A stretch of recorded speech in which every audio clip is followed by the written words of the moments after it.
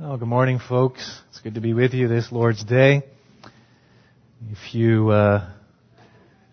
take a look in your bulletin, you'll notice that the title for this sermon is pretty simple.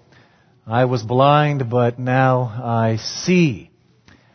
The words are a quote from John chapter 9, verse 25, where we read, "Whether he is a sinner I do not know. One thing I do know, that though I was blind, now I see." Now you probably notice the words come from another source, a well-known hymn, Amazing Grace, penned by John Newton. And undoubtedly, when John Newton penned the lyrics to that tremendous hymn, he had this specific verse in view as he reflected on his own life and his own conversion and declared, "I was blind, but now I see." And certainly when we look back at the life of Newton, we see the truth and the reality of those words. Listen to the following concerning the life of John Newton, who lived in the 1700s. Newton's early years were disgraceful. He was a wild and angry young man who rebelled against authority at every opportunity, starting with foolish acts of disobedience against his father. Press-ganged at the age of 18 into the Royal Navy, he broke its rules so recklessly that he earned himself a public flogging for desertion. Filled with bitter rage and black despair, he was torn between committing suicide and murdering his captain. Exchanged from his warship to a slave ship in Madeira, Newton became even wilder in his behavior. "I was exceedingly vile," he said. "I not only sinned with a high hand myself, but I made it my study to tempt and seduce others upon every occasion." Newton's next move was to work for a shore-based slave trader in Sierra Leone. He indulged in every available vice, including witchcraft. Accused of stealing, he fell foul of his employer's black mistress, a tribal princess who imprisoned him in chains, starved him, and treated him brutally. He was rescued from a remote part of the West African coastline by a ship's captain from Liverpool. On the journey home, in the middle of a terrifying storm, he was awakened by the cry, "The ship is sinking." The ship was badly holed and waterlogged. As it seemed to be going down, Newton, to his own great astonishment, began to pray, "Lord, have mercy on us." After many hours of extreme peril, the storm subsided and Newton felt at peace. About this time, he said, "I began to know that there is a God who answers prayer." Almost immediately, Newton stopped swearing, changed his licentious lifestyle, and started to pray and read the Bible. From that day, March 21st, 1748, until his death in 1807, he never let a year go by without recognizing in prayerful thanksgiving what he called his great turning day of conversion. Not my fault, I hope.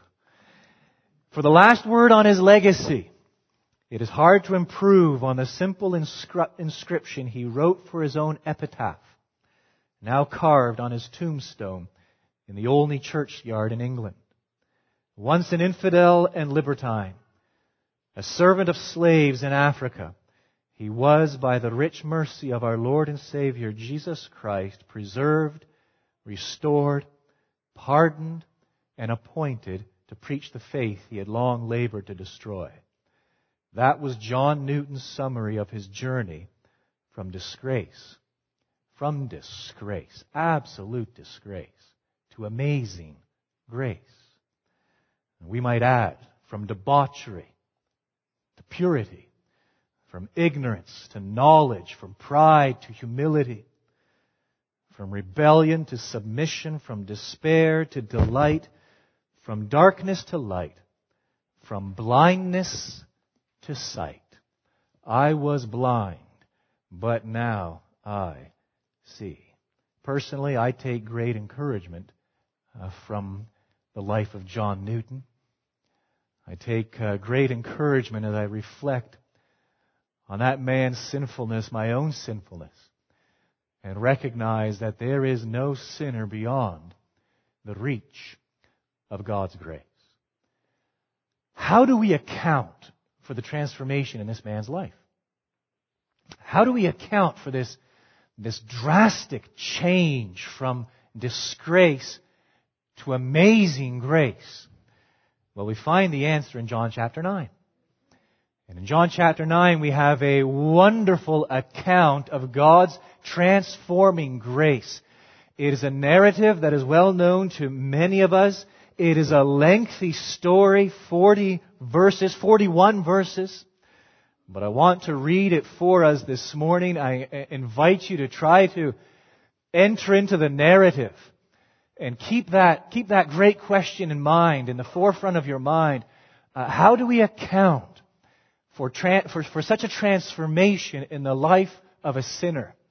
How do we explain this change in someone who was riddled with sin and then became a preacher of the gospel?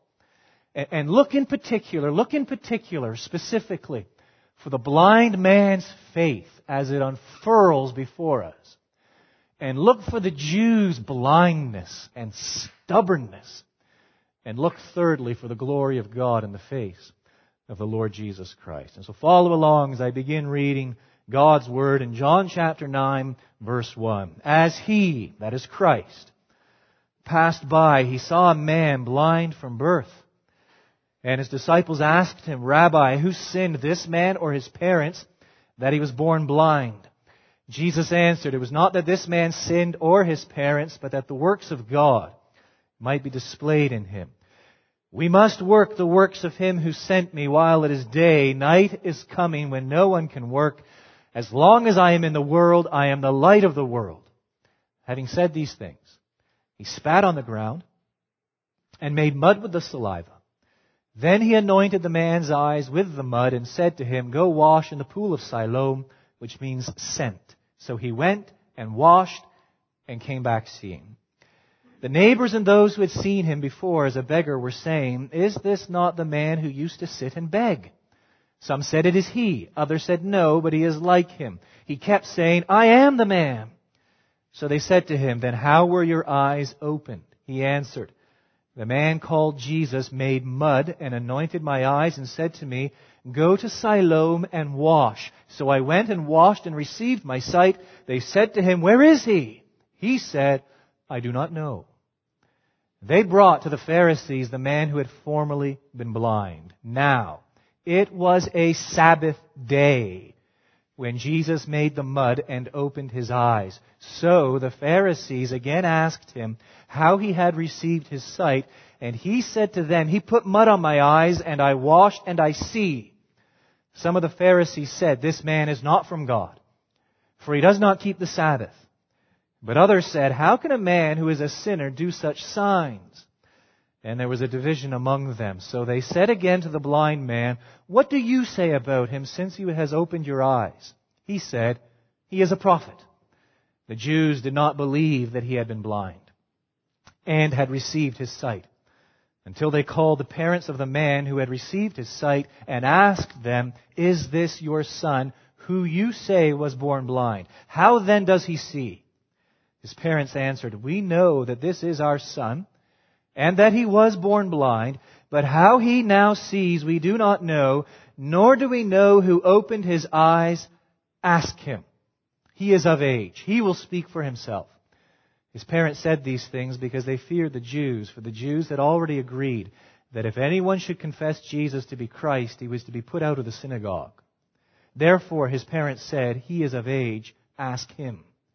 So for the second time they called the man who had been blind and said to him, give glory to God. We know that this man is a sinner. He answered, whether he is a sinner I do not know. One thing I do know, that though I was blind, now I see. They said to him, what did he do to you? How did he open your eyes? He answered them, I have told you already and you would not listen. Why do you want to hear it again? Do you also want to become His disciples? And they reviled Him, saying, You are His disciple, but we are disciples of Moses. We know that God has spoken to Moses, but as for this man, we do not know where he comes from. The man answered, Why, this is an amazing thing. You do not know where he comes from, and yet he opened my eyes. We know that God does not listen to sinners. But if anyone is a worshiper of God and does His will, God listens to him.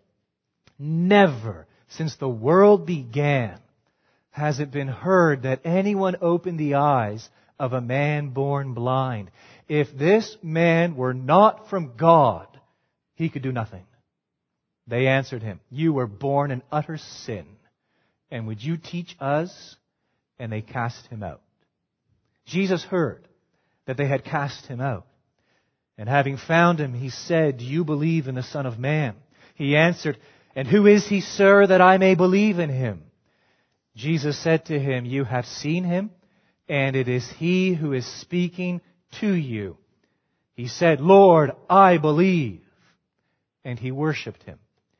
Jesus said, For judgment I came into this world, that those who do not see may see, and those who see may become blind. Some of the Pharisees near him heard these things and said to him, Are we also blind? Jesus said to them, If you were blind, you would have no guilt.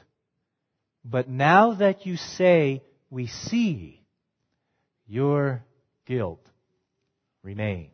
Your guilt remains.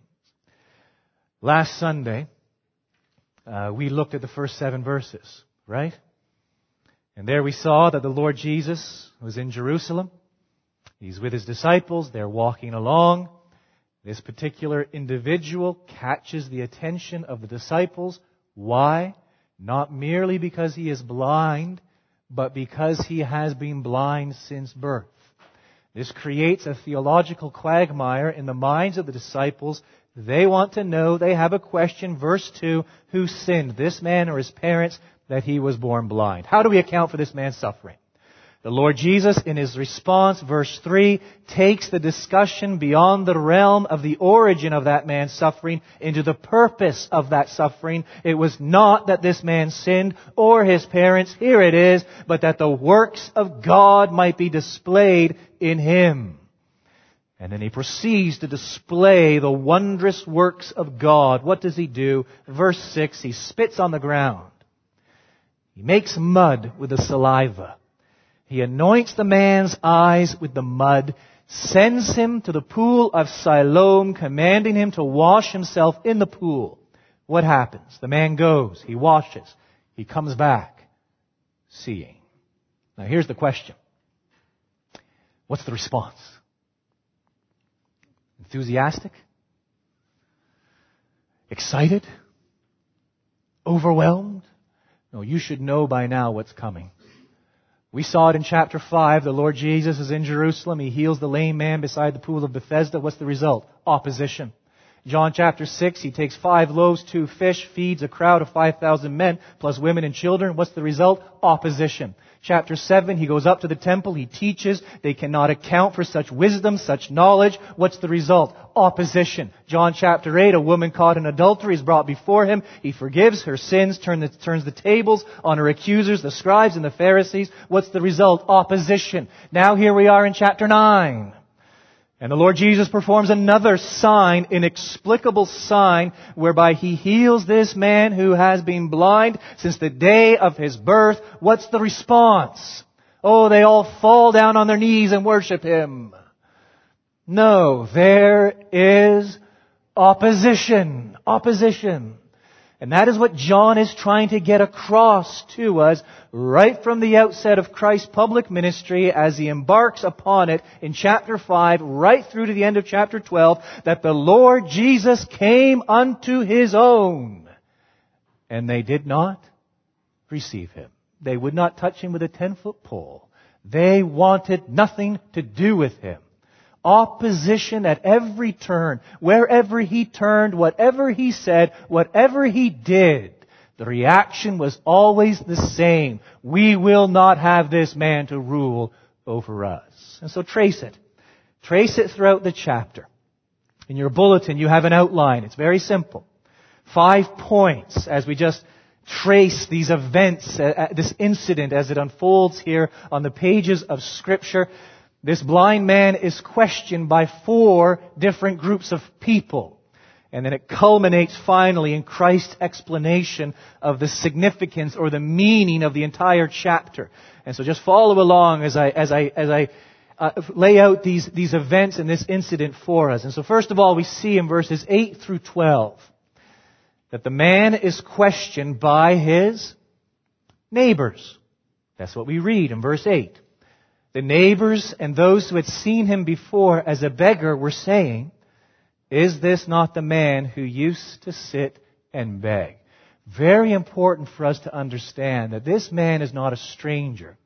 He is not an alien. He is not unknown to the people of Israel. This is an adult man. He has been blind for what? 30, 40, 50 years? He has not been hidden away in a closet. He has been out in public, day in, day out, begging. People know him. People have walked by him for years. People have listened to his cries as he has been begging for years. And people have given him pennies. They have given him food for years. They know this man. He's a neighbor. Undoubtedly, they heard the news of his birth. As their neighbors, they celebrated the birth of a son, and then the tragedy and the magnitude of his situation became news and widespread that he'd been born blind. This is something that people had lived with for decades. And all of a sudden, this man is up, walking around, his sight restored. What's the reaction? What's the response? There's confusion. Some say this is the man. Verse 9, some said it is he. Others, no, but it is like him. It is so overwhelming. It is too good to be true. And what does the man keep saying right there at the end of verse 9? I am the man. And so the neighbors are convinced. They say to him, then how were your eyes opened? What's his explanation? There's a man called Jesus. You've all heard of him. Here's what he did. He made mud, anointed my eyes, said to me, go to Siloam and wash. So I went and washed, received my sight. And their next question makes perfect sense. They want to know, where is he? Where is this man?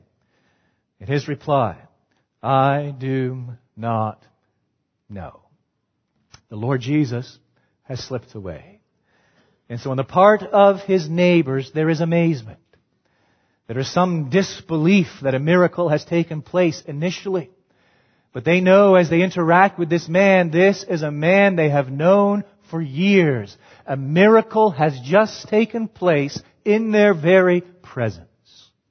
But now notice, the man is questioned by a second group, beginning in verse 13. The Pharisees. And their questioning, their interrogation, runs all the way through to verse 17. Verse 13, for starters, they brought to the Pharisees the man who had formerly been blind. John cuts right to the chase, verse 14. He inserts a very important detail here to set us up for what's coming. He says, now it was a Sabbath day when Jesus made the mud and opened his eyes. And so this is going to create a problem for the Pharisees. These religious leaders, these so-called keepers of the law. There are some Pharisees who are going to buy into a very simple syllogism. The major premise of this syllogism is as follows. Only those who are from God can heal the blind. The minor syllogism is this. Christ heals the blind. The conclusion? Christ must be from God. Perhaps Nicodemus is numbered among them. Remember Nicodemus who came to the Lord Jesus by night as recorded back in John 3? And so there are some Pharisees who have this syllogism firmly in place in their minds, look, only God can restore sight. This man Jesus has just restored sight. He must be from God. But they're drowned out. Their voice is drowned out by the majority opinion on the part of the Pharisees who subscribe to an entirely different syllogism. It is as follows. Major premise. Those who are from God observe the Sabbath. Minor premise. Christ doesn't observe the Sabbath. Conclusion. Christ cannot be from God. And their voices drown out those of the other Pharisees. Look at verse 15. So the Pharisees again asked him how he had received his sight. And he said to them, he put mud on my eyes, and I washed, and I see. Verse 16, some of the Pharisees said, this man is not from God, for he does not keep the Sabbath. But others said, how can a man who is a sinner do such signs? And there was a division among them. But as we move into the third section, whereby this man is now questioned by the Jews. And so this is a larger group than just the Pharisees. These are the Jewish leaders in their entirety, whether they are Sadducees or Pharisees or scribes, undoubtedly representatives of the Sanhedrin. And we see as we begin in verse 18 that insofar as these Jews are concerned, those Pharisees who reject the Lord Jesus Christ as being from God have won out. And they have influenced the Jews. And so we read as they begin to question the man in verse 18, they did not believe that he had been blind and had received his sight until they called the parents of the man who had received his sight and asked them. You see, these Jews have it in for the Lord Jesus. They have already decided that they want to kill him. They have already made it known that they reject his claims. They are already prejudiced toward the Lord Jesus, and they are going to do whatever it takes to explain away this miracle. And so their first tactic is very simple. They want to try to discredit the man who claims to have been healed. They try to cast doubt upon the man's identity. And so that's what we read in verse 18. They don't believe that he had been blind and had received his sight. And so what they do is they call the man's parents. And his parents come before these Jews and they explain in verse 20, we know that this is our son and that he has been born blind. The evidence is overwhelming. And they could call countless neighbors and other individuals who can confirm the testimony of this man's parents and confirm the fact that he was indeed born blind. He had been blind for 30, 40, however many years, but now he is walking around seeing. And so the Jews know they have to change their tactics. There's no way they can continue to pursue this line of reasoning, this line of argumentation, because they're starting to look like fools. They're denying the obvious. Everyone knows this man has been healed. So they can no longer try to cast doubt upon the man's identity, thereby undermining the validity of the miracle. And so they shift gears altogether. And they adopt another tactic, beginning in verse 24. And here they try to cast doubt upon Christ's identity. So follow along. There is this dialogue, this interrogation beginning in verse 24 and ending in verse 34. So for the second time, they called the man who had been blind and said to him, give glory to God. We know that this man is a sinner. And so, we can no longer deny that you are who you say you are. We can no longer deny that you have been healed. Your parents have confirmed it. Countless neighbors and other witnesses have confirmed it and testified to it. We're not going to deny that. A miracle has truly taken place. We're on the bandwagon. We agree with it. But here's the thing. Here's what we want you to do. We want you to give glory to God. In other words, this man, Jesus, had nothing to do with your healing. Nothing to do with the restoration of your sight. It is merely a coincidence. Merely a coincidence that He spat on the ground, made mud, placed that mud on your eyes, told you to go and wash in the pool of Siloam, and that just at that time as you were washing in the pool, your sight was restored. Merely coincidental. It was God who healed you. It was not this man Jesus. He is a sinner. He does not keep the Sabbath, but we know that all who come from God keep the Sabbath. Therefore, he is not of God. Give glory. And I think that was my fault, that one. Give glory to God and deny the identity of this Lord, this Christ, this Jesus. And so we won't argue with the fact that you've been healed. But here's what we're arguing with. The source, the origin of that healing. It was not this man Jesus, it was God. The man responds, verse 25, whether he is a sinner, I do not know. That's what you say. But here's what I know. Here's what I know. That though I was blind, now I see. The facts are the facts. There is no way under heaven this is a coincidence. How can this be a coincidence? The man spat on the ground. The man made mud. The man put it on my eyes. The man specifically told me to go and wash in the pool of Siloam. I did it.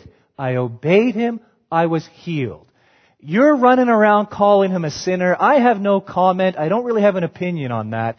Here's what I know. Undeniable facts. I was blind. Now I see. And what's the Jews' response? They can't take this tactic any further. The man refuses to renounce Christ. And so verse 26, they said to him, what did he do to you? How did he open your eyes? They've already asked him this question. The first time they interrogated him, they asked him precisely the same question, revealing that they have nowhere to go now. They don't have any other argument. They don't have any other proof. And so they're going around in circles. Their reasoning is not linear. They're grasping at straws. The man responds in verse 27. He answered them, I have told you already, and you would not listen. He's becoming bolder and bolder. Why do you want to hear it again? And now we have here perhaps one of the greatest zingers of all time. Tremendous sarcasm. Do you also want to become his disciples? The question implies what? Do you also want to become his disciples? It implies that so far as this man was concerned, he was publicly aligning himself with Christ. And he was publicly claiming to be, even in his ignorance, as he was not yet clear on everything, he was aligning himself with Christ and identifying himself as a Lord's disciple. What's their response? Verse 28. They reviled him. Their anger boils over. And they make this accusation, you are his disciple. But what are we? We are disciples of Moses. We know that God has spoken to Moses. But as for this man, we do not know where he comes from. They've actually shot themselves in the foot here. Because the Lord Jesus, back in John chapter 5, when he is arguing with the Jews, the scribes and Pharisees, on that occasion they make the same appeal to Moses. And there the Lord Jesus tells them bluntly and plainly, if you believed Moses, you would believe me also. Why? Because Moses testified of Christ. Moses pointed to Christ. And so if they were truly disciples of Moses, they would understand that Moses pointed to a greater prophet. That Moses pointed to a Messiah. That Moses pointed to a Christ. And that the Lord Jesus was indeed the one of whom Moses had spoken. The one who Moses had pointed to. And so they make this claim not realizing that they're sealing their own fate and heaping condemnation upon themselves. And the man builds on that. The man who has been healed grasps that. And so he says in verse 30, Why, this is an amazing thing. You do not know where he comes from, and yet he opened my eyes. We know that God does not listen to sinners. But if anyone is a worshiper of God and does his will, God listens to him. Never since the world began has it been heard that anyone opened the eyes of a man born blind. If this man were not from God, he could do nothing. And here this man constructs his own syllogism. God alone can perform such wondrous works. And God will only work through those who have submitted themselves to His will, those who are appointed and designated by Him. Well, this man, the Lord Jesus Christ, has healed me. Therefore, this is my conclusion. This is where I stand. I can't deny it. This man must be from God. And how do they respond? Verse 34. They have nothing to say. They have no further arguments. There is nothing they can do to reason with him or counter what he has said. And so their response, verse 34, you were born in utter sin. And would you teach us? And they cast him out. That means they excommunicated him. Excommunication in that day from the temple, from Judaism. I mean, we need to understand the magnitude of what has just happened to this man. A Jew. He has just been cut off from the religious life of the nation of Israel. Labeled an outcast. Labeled a Gentile, a heathen. Not only that, he now falls under a social condemnation because in the Jewish mind there is this connection between their religion and their culture and their society. And the ramifications for this man, not merely religious but social, are overwhelming. He's a beggar. Meaning what? He isn't independently wealthy. On the contrary, he belongs to a poor family. He has subsisted all of these years by begging. But by virtue of his excommunication, what are the Jews doing? They are placing this man beyond the boundary of the touchables within the nation of Israel, designating him as an untouchable and making it clear that no Jew should feel any obligation whatsoever to do anything for this man. Do you understand the cost of what has just taken place? His parents understood the cost. Because when the Jews called his parents before them, they wanted nothing to do with it. What was their response? He's a man, he's old enough, talk to him, leave us out of it. We want nothing to do with it. Why? They were gripped with fear. Why? They knew the consequences that hung over their heads. So too did this man. And yet he will not let go of what has become abundantly clear and obvious to him. The Lord Jesus is from God. And he suffers the consequences. You were born in utter sin. And would you teach us? And they cast him out. And now there is a fourth section. And here the man is questioned not by his neighbors, not by the Pharisees, not by the Jews, but by Christ himself. Verse 35.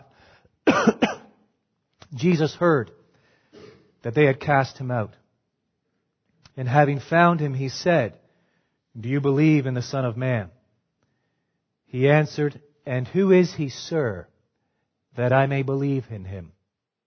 Verse 37, Jesus said to him, you have seen him, and it is he who is speaking to you. He said, Lord, I believe. And he worshipped him. And now this man's spiritual eyes are fully open. Now, not merely his physical sight, but his spiritual sight has been fully restored. And here he makes a most wonderful proclamation of faith. Lord, a divine title, I believe. And now an action ascribing deity, he worshipped him. And here we see in practice what John declares in the 20th chapter, verse 31, where he makes plain his purpose in writing this book. These signs are written so that you may believe that Jesus is the Christ, the Son of God, and that by believing you may have life in his name. And so this man has seen a sign. He has experienced a sign. But that isn't where he has left it. The Spirit of God has worked upon his soul. And his spiritual eyes have been opened, whereby he has perceived the significance of his physical healing, the significance of this sign, that he finds himself in the presence of the Christ, the one who is God's anointed, the one who is God's prophet, priest, and king, the one of whom the Old Testament prophets foretold. He finds himself in the presence of the promised Messiah. And not only that, he understands that this promised Messiah is the Lord. He is the Son of God. And so he bows down and he worships him. And then the Lord Jesus, in the concluding verses, provides his commentary, or explanation, if you like, of the entire chapter. And so he states in verse 39, "For judgment I came into this world." Now that might strike us as odd, especially as we think back to John 3:17, where the Lord Jesus says, "I have not come into this world to judge it. I have not come to condemn the world." How do we reconcile this? Well, in John 3:17, when the Lord Jesus says, "I have not come to judge, I have not come to condemn," what he means is simply this, that his first advent was not the appointed hour whereby he would implement judgment, pass judgment. That is reserved for a future date. But the Lord Jesus here in John 9 is simply making it plain to all that his very presence is a judgment. Why? Because it forces people to choose. It forces people to either align themselves with him or reject him. It forces people to believe in him or not to believe in him. No one can remain neutral. No room for neutrality. For judgment I came into this world, and your response, your reaction to me judges you. It reveals who you are. Two possibilities. That those who do not see may see. In other words, that those who are spiritually blind and acknowledge that they are spiritually blind because of their sin and believe in the Lord Jesus Christ, they will see, their sight will be restored. But in marked contrast, that those who see, that is, those who claim to see, and are blinded by their sin, refuse to acknowledge their sin, refuse to believe that Jesus is indeed the Lord, the Son of God, that they might be confirmed in their blindness. And basically what we have in John chapter 9 is an account of both reactions, don't we? We have the blind man, one who did not see, and yet by God's grace, his eyes were opened. And in contrast, we have the Jews, those who claimed to see. And because of their unwillingness to acknowledge their sinfulness and to acknowledge Christ as Lord, were confirmed and left in their blindness. Now, what should we take from that this morning? As we read a chapter like that, a narrative, and as we trace these parallels between the blind man over here and the Jews over here, what would the Spirit of God teach us? And I want to affirm 5 truths, 5 lessons this morning based on these verses. I trust the Spirit of God will speak to our hearts and apply it to each one according to our need this morning. The first truth is this: the danger of formalism. As we read this chapter, we should be struck with the danger of formalism. Verse 14. Now it was a Sabbath day when Jesus made the mud and opened his eyes. In John chapter 5, the Lord Jesus heals the lame man on what day of the week? The Sabbath. And the Jews worked themselves into a frenzy. Here we are again. The Lord Jesus heals a blind man on what day of the week? The Sabbath. And the Jews pick right up where they left off. The Jews have created these man-made laws and regulations governing the Sabbath. And insofar as they are concerned, the Lord Jesus has broken the Sabbath. But as we go back and we read the Old Testament and those laws governing the Jews' observance of the Sabbath, we discover the Lord Jesus hasn't broken anything. The Lord Jesus hasn't broken one solitary commandment. What the Lord Jesus has done is He has shown utter contempt for the Jews' man-made rituals and ceremonies and laws and traditions added to the Sabbath. And so one commentator writes in this regard, a man is out walking. He spits. Does that work? It depends on what happens to the spit. If it goes into the dirt and makes a slight furrow, then it is plowing, which is work. If it hits a rock, no work is done. Under this system, being a devout Jew seemed to depend in part on where one spit on Saturday. They are overwhelmed by formalism. They are trusting in their system of self-righteousness. Trusting in this list of do's and don'ts that has been created over generations and generations. The Lord Jesus dares to come along and shows complete disregard for their man-made traditions. Not only complete disregard, what does He do when He heals this blind man? He purposefully does what? Spits on the ground. You think He isn't looking for a fight? He purposefully makes mud with that saliva. He purposefully places that mud on the blind man's eyes. He purposefully tells that blind man to now go to the pool of Siloam and wash himself. What is the Lord Jesus doing? He is provoking the Jews. He is stirring the pot. He is causing them to come face to face with their dead ritualism. And face to face with this ladder of self-righteousness which they have constructed for themselves, which they have rested their faith upon. All the while missing the most important thing.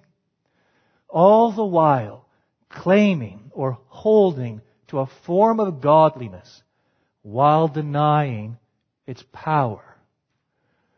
How many people in Christendom do exactly that today? They got a list of do's and don'ts. Things they don't do, things they do. Fairly regular church attendance, fairly regular tithing, avoiding this, avoiding that, and therein lies the extent of their faith and their religious experience. Oh, the danger, friends, the danger of formalism. What is it that Christ requires of us? He made it very clear on that night in which He spoke to Nicodemus. You must be born again. He is not looking for external ritual. He couldn't care less about what we think we do to please Him. He is looking for a new birth, a new heart, and a heart that loves Him and expresses that love in obedience. The second great truth that emerges from this narrative is as follows. The evidence of blindness. How do you know if someone is spiritually blind? Look at verse 41.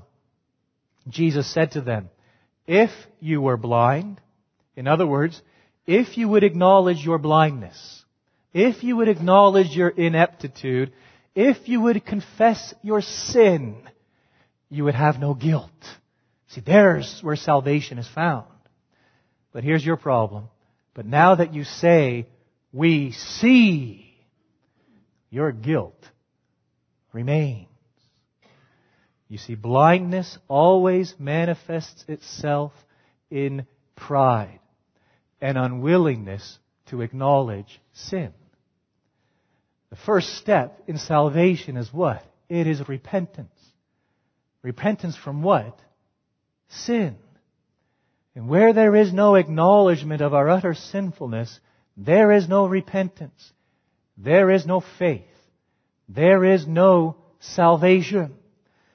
The Lord Jesus makes that clear in the 41st verse. The evidence of blindness is this self-confidence, this self-assurance that we see. And yet that is what? It is the cry of self-righteousness. And the Lord Jesus makes it clear, your guilt remains. The third truth is this, the importance of opposition. That may sound odd, but it is extremely important. The importance of opposition. Look firstly at verse 17. So they, that is the Pharisees, said again to the blind man, what do you say about him, since he has opened your eyes? What's his response? Well, I don't know too much. Here's the best I can come up with. He must at least be a prophet. Right? I was blind, now I see. He sent me to the pool of Siloam. You want to know what I think about him? To be honest, I haven't a lot of time to process this. He must be some kind of prophet. Now look at verse 24. So for the second time they called the man who had been blind and said to him, give glory to God. We know that this man is a sinner. Now look at his response. Whether he is a sinner, I do not know. There's still this uncertainty as to who the Lord Jesus Christ is, as to the Pharisees, the Jews' opposition. But here's his certainty. One thing I do know, that though I was blind, now I see. No, there must be something special about this man. And now look at the 29th verse. The cry of the Jews, we know that God has spoken to Moses, but as for this man, we do not know where he comes from. And now how does the man respond? Look at his boldness, look at his confidence. Why, this is an amazing thing. And it culminates in his cry, verse 33, if this man were not from God, he could do nothing. How is this man brought from simply recognizing the Lord Jesus as a mere man, a prophet, to the point where he declares publicly before those men who are able to cast him out of the temple, how does he come to this point where he is able to declare the Lord Jesus is from God? Well, it is God who opens his eyes. But what is it that God uses to cultivate this man's faith? It is opposition. It is in the face of the Jews' opposition. It is in the heat of battle. It is in the face of this confrontation, wave after wave of this interrogation, that the Spirit of God works in this man's soul. And he begins to think about things. He begins to process all this information and what has happened. He begins to reason. His reasoning is sanctified. And he comes to this overwhelming conclusion that Christ is indeed from God. And how important that is for us, brothers and sisters. We go through opposition, whether it be from unsaved family members or friends or whatever the nature of the opposition. And at times we stand around staring at one another, wondering what's going on. But be certain of this one great, undeniable truth. God uses opposition to strengthen, to cultivate our faith. The church, throughout her history, has always been at her finest when? In the face of opposition. You look at the creeds, and you look at the concise articulation of doctrine, and you look at the great men and women of faith that have colored the history of the church. It has always been provoked through opposition in the hand of God Himself. What a great encouragement to us. A great encouragement to persevere and understand that God has a hand in it. The fourth lesson is this, the cost of discipleship. Verse 34, they answered him, "You were born in utter sin, and would you teach us?" And they cast him out. Following Christ cost him everything. Reminds me of Christ's own words in Matthew 16, "If anyone would come after me, let him deny himself and take up his cross and follow me." Following Christ is not for the faint of heart. Following Christ implies self-denial, laying our wants aside. Following Christ means taking up our cross, a life of opposition and persecution. Following Christ means laying aside all of our own dreams and aspirations and submitting ourselves to His will for us. James Montgomery Boyce writes, "For the genuine Christian, discipleship means forsaking everything to follow Christ. But for many of today's supposed Christians, perhaps the majority, it is the case that while there is much talk about Christ and even much furious activity that is supposed to be done in His name, there is actually very little following of Christ Himself. And that may mean that in some circles at least there is very little genuine Christianity. What a call for me to examine myself. Am I a true follower of Christ? Am I a disciple of Christ? Have I denied myself, taken up my cross to follow Him? And the fifth and final lesson, and perhaps the most important, is this: the miracle of faith. Verse 11, he answered, that is, the blind man answered, "The man called Jesus made mud and anointed my eyes and said to me, 'Go to Siloam and wash.'" Who is Christ? He's a man called Jesus. Verse 17 again, "So they said to the blind man, 'What do you say about him since he has opened your eyes?' He said, 'He is a prophet.'" There's been some movement here. Not merely a man named Jesus, but a prophet. Verse 33, "If this man were not from God, he could do nothing." Not merely a man named Jesus, not merely a prophet, but a man from God Himself. And then it culminates in verse 38. He said, "Lord, I believe." And he worshipped Him. From a mere, who is Christ? A mere man, a man named Jesus, to He is the Lord, the sovereign of creation, the great I am. Just as the Lord Jesus had opened His physical eyes, restoring His physical sight, so too He has opened His spiritual eyes, restoring his spiritual sight, so that this man beholds the glory of God in the face of Christ. In a few moments we're going to sing Newton's well-known hymn, "Amazing Grace."